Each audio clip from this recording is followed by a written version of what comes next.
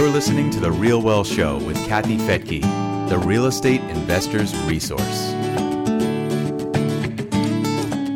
Getting your financial world in shape isn't only about numbers. It's also about discovering your lifelong goals, the milestones you need to get there, and what you're doing right now to support that journey. I'm Kathy Fettke, and welcome to The Real Wealth Show.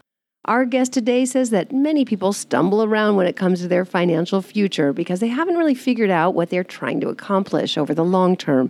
As an example, a college education may groom a student to be a good employee, but not someone who might go beyond that employee status to start their own business. Jonathan Satovsky is the CEO and Chief Behavioral Coach at Satovsky Asset Management, or SAM. He takes a mindful approach to financial planning by helping clients figure out what they really want and the investment strategies they'll need to accomplish their goal. In this podcast, he shares some of his thoughts on how to get in touch with your financial muse in order to map out a plan for financial freedom and flexibility. So, Jonathan, welcome to The Real Wealth Show. You specialize in some of the topics that we don't mention very much, and that is financial intelligence and really emotional intelligence. So let's talk a little bit more about that. What does it mean to have emotional intelligence and specifically financial intelligence? I think I stumbled into the field of financial planning and wealth management as a byproduct of the fact that they don't teach it formally in high school and college. So most people learn by rumbling, bumbling, and stumbling. And at a young age, most people aren't thinking about the lifespan of their financial journey. So it takes a tremendous amount of emotional intelligence to not only know what you want, but to start mapping out a game plan of how to execute and make decisions that are going to give you the financial freedom and flexibility throughout the course of your life, whether you're investing in real estate or the stock market or whatever it is your plans are to give yourself that autonomy and freedom that everyone ultimately is going to reach at some stage of their life, intentionally or unintentionally. Yeah, it's interesting. My daughter just graduated from San Diego State, and she said, I feel like I've been really well trained to work for someone else, even though she got a degree in business. But, I think they were still thinking she'd be in business administration or in marketing for someone else. So very, very interesting. We're really not taught to think about the future, where we want to be, and get clear on what's most important, and then what are the financial steps to get there. Well, it's no different than your daughter that's graduating. People are asked at 17 years of age, what do you want to do the rest of your life? Pick a major, pick a career, pick a path. People can idealize what it is to pick any profession, law, medicine, being in real estate, being in finance. I believe you said you're in Italy right now. Is that right? I am in Milan, yes. Okay. Somehow you found a parking spot. That's wonderful. Thanks for taking the time for us here. Now, you specialize in behavioral coaching and specifically behavioral finance. What does that mean? Trying to help people align their idea of how they want to live and their goals and dreams with what they're actually doing.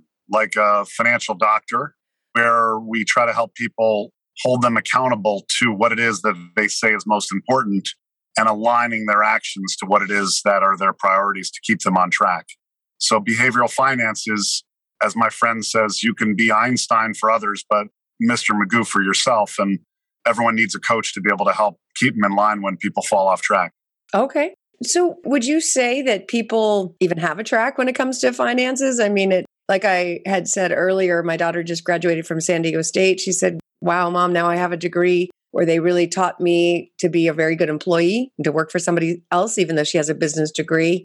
I mean, are we taught to happiness and how to create a life of happiness and a career that surrounds that, or not so much? Not so much. There's a famous book by Thomas Campbell, Hero of a Thousand Faces, if you've ever heard of it. And the concept of every hero's journey is the pursuit of self-discovery and pursuit of joy or bliss. And so it's easy to say to a 21-year-old graduating college, go pursue your bliss. And they're just like, wait a second, I need a job to be able to pay the bills.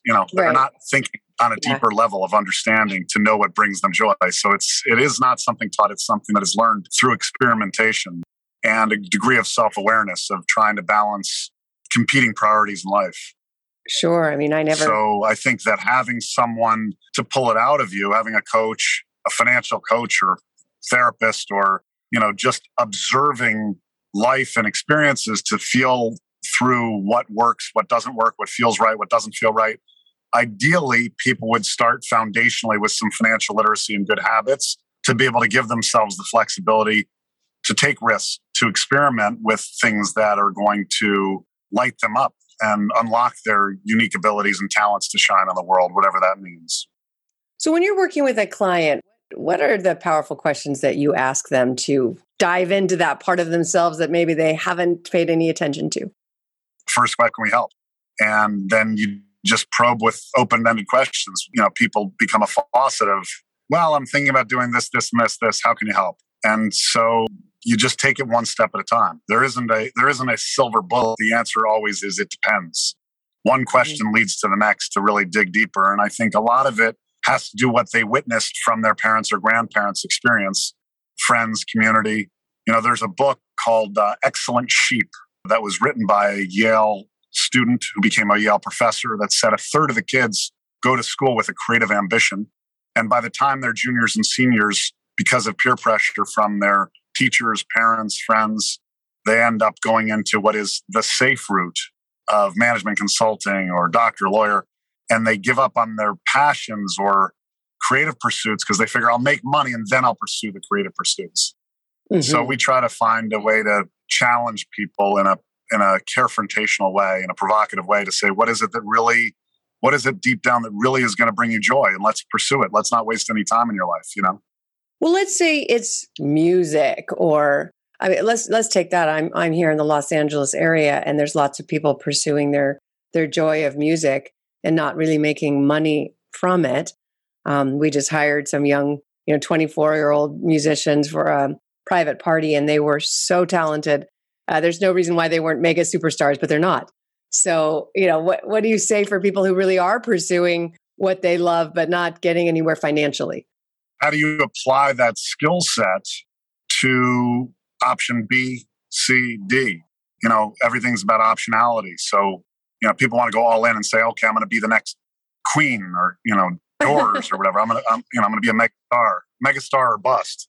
And, from what I understand, the little background I understand, I think in doing a little digging, I think Will Ferrell was living in his mom's home, working at Target for 8 years or something like that while he was pursuing his acting career. So you got to make some sacrifices and challenge yourself to bring that creative spirit into some practical day job that, can bridge the gap between the dream and some other alternative reality so that you have some in between, that you aren't boom bust. Some people like to live with boom bust, but that you have some in between that is sustainable and practical. So how do you know if somebody is financially healthy? So your daughter just graduated from school. Most people are used to the vernacular of getting a report card. So people go for an annual checkup with a doctor, and they get blood work, and they see how their financial health is or their personal health is. We apply the same concept in finances, where if you take a look at someone's balance sheet and someone's cash flow, you can ascertain sort of the equivalent of a report card for someone's financial health and wellness. So that's the gauge of someone's financial health and progress. That is going to take, it takes time. It's a building block. So you start at one place, and Rome wasn't built in a day. It takes time, but it's a starting point to be able to show the progress. And it's not uncommon. It's hard to imagine, but it's not uncommon to see tenfold growth of someone's balance sheet in a 10-year period of time if they get into good habits, particularly starting from the beginning. You can see exponential change in someone's financial health and wellness. What are those? If they have that mindset in place. What are those basic habits?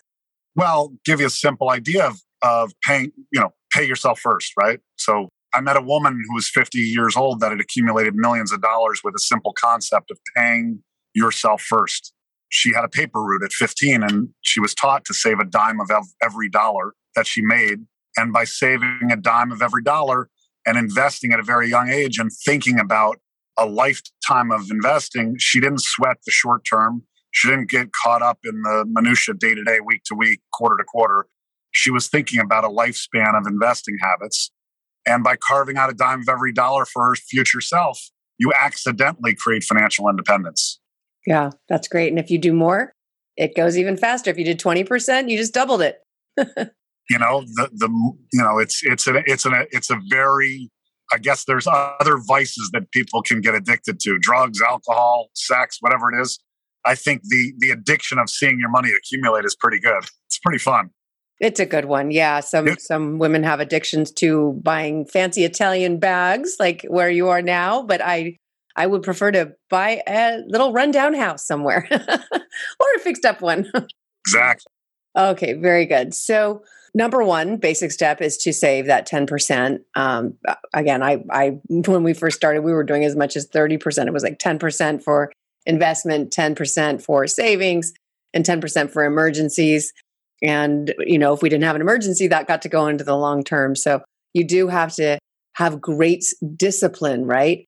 And stay within that budget, but still find great ways to live even within that budget. We did a lot of vacations. They were camping at free campsites, and we had a blast. And I would say that our kids probably liked those little lakefront camping trips more than, I don't know about more than the oceanfront Hawaii place, but when they were young, they loved it, and it was free. Those trade-offs, though, at a young age, and even at different stages of life, it's a sacrifice of prioritizing your values in a way that ultimately has given you the freedom to be at the Hawaii beachfront place that you wouldn't have had if you weren't establishing those habits young, and doing it without any guilt. You're able to do it with a lot of pleasure now. Yes, especially if that income is being generated from assets that you own, and you know that you're going to spend that money this month, but there's going to be more coming next month. So yes, it's a completely different mindset. All right. So I am going to look at this list to make sure I did not miss anything. First of all, what are you doing in Italy? Are you on vacation or do you live there? So in the realm of COVID and Zoom, I've managed to experiment for now what's coming about a month of designing a life where that I can, initially was intended to be a vacation.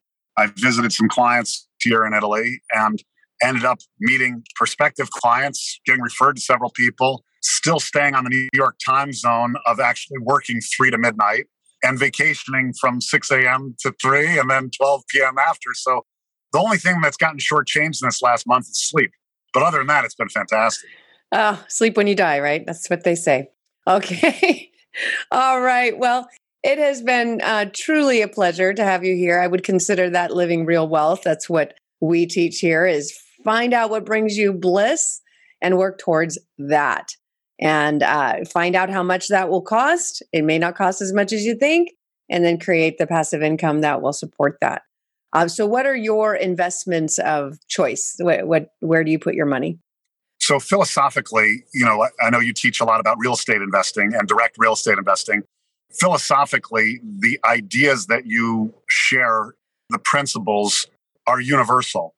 In order for me to travel, in order for me to unplug and turn off my phone for 24 hours or even a week, theoretically, the way that we approach it is by investing in the cheapest, most profitable businesses in the world, predominantly in the equity market. But in the real estate market, the same principles apply. Mm-hmm. So we can invest in the most profitable real estate in the world. And it's not for me to judge. In the last year or two, for example, it happened to be warehouses and cell towers. In other times, it might be shopping centers or multifamily houses. But what we do is use technology and computers to be able to curate that kind of portfolio in a tax-efficient way so that people can relax and enjoy their lives without stress and benefit by the labor and efforts by others. Indeed. Very good. Okay, Jonathan. Well, I'm sure you've got plenty to do and to sightsee while you're in Europe. I do thank you so much for being here and sharing your wisdom with us here on The Real Wealth Show. Thank you for having me. And thank you for joining me here on The Real Wealth Show. Join Real Wealth Network today to find out how to build wealth with new and renovated single-family rentals. Membership is free and will give you access to our investor portal, where you can view sample property pro formas and then connect with our network of resources nationwide, including experienced investment counselors, property teams, lenders, 1031 exchange facilitators, attorneys, CPAs, and more. And these professionals come highly recommended by our over 56,000 members. To join, go to realwealthshow.com. The views and opinions expressed in this podcast are provided for informational purposes only and should not be construed as an offer to buy or sell any securities or to make or consider any investment or course of action. For more information, go to realwealthshow.com.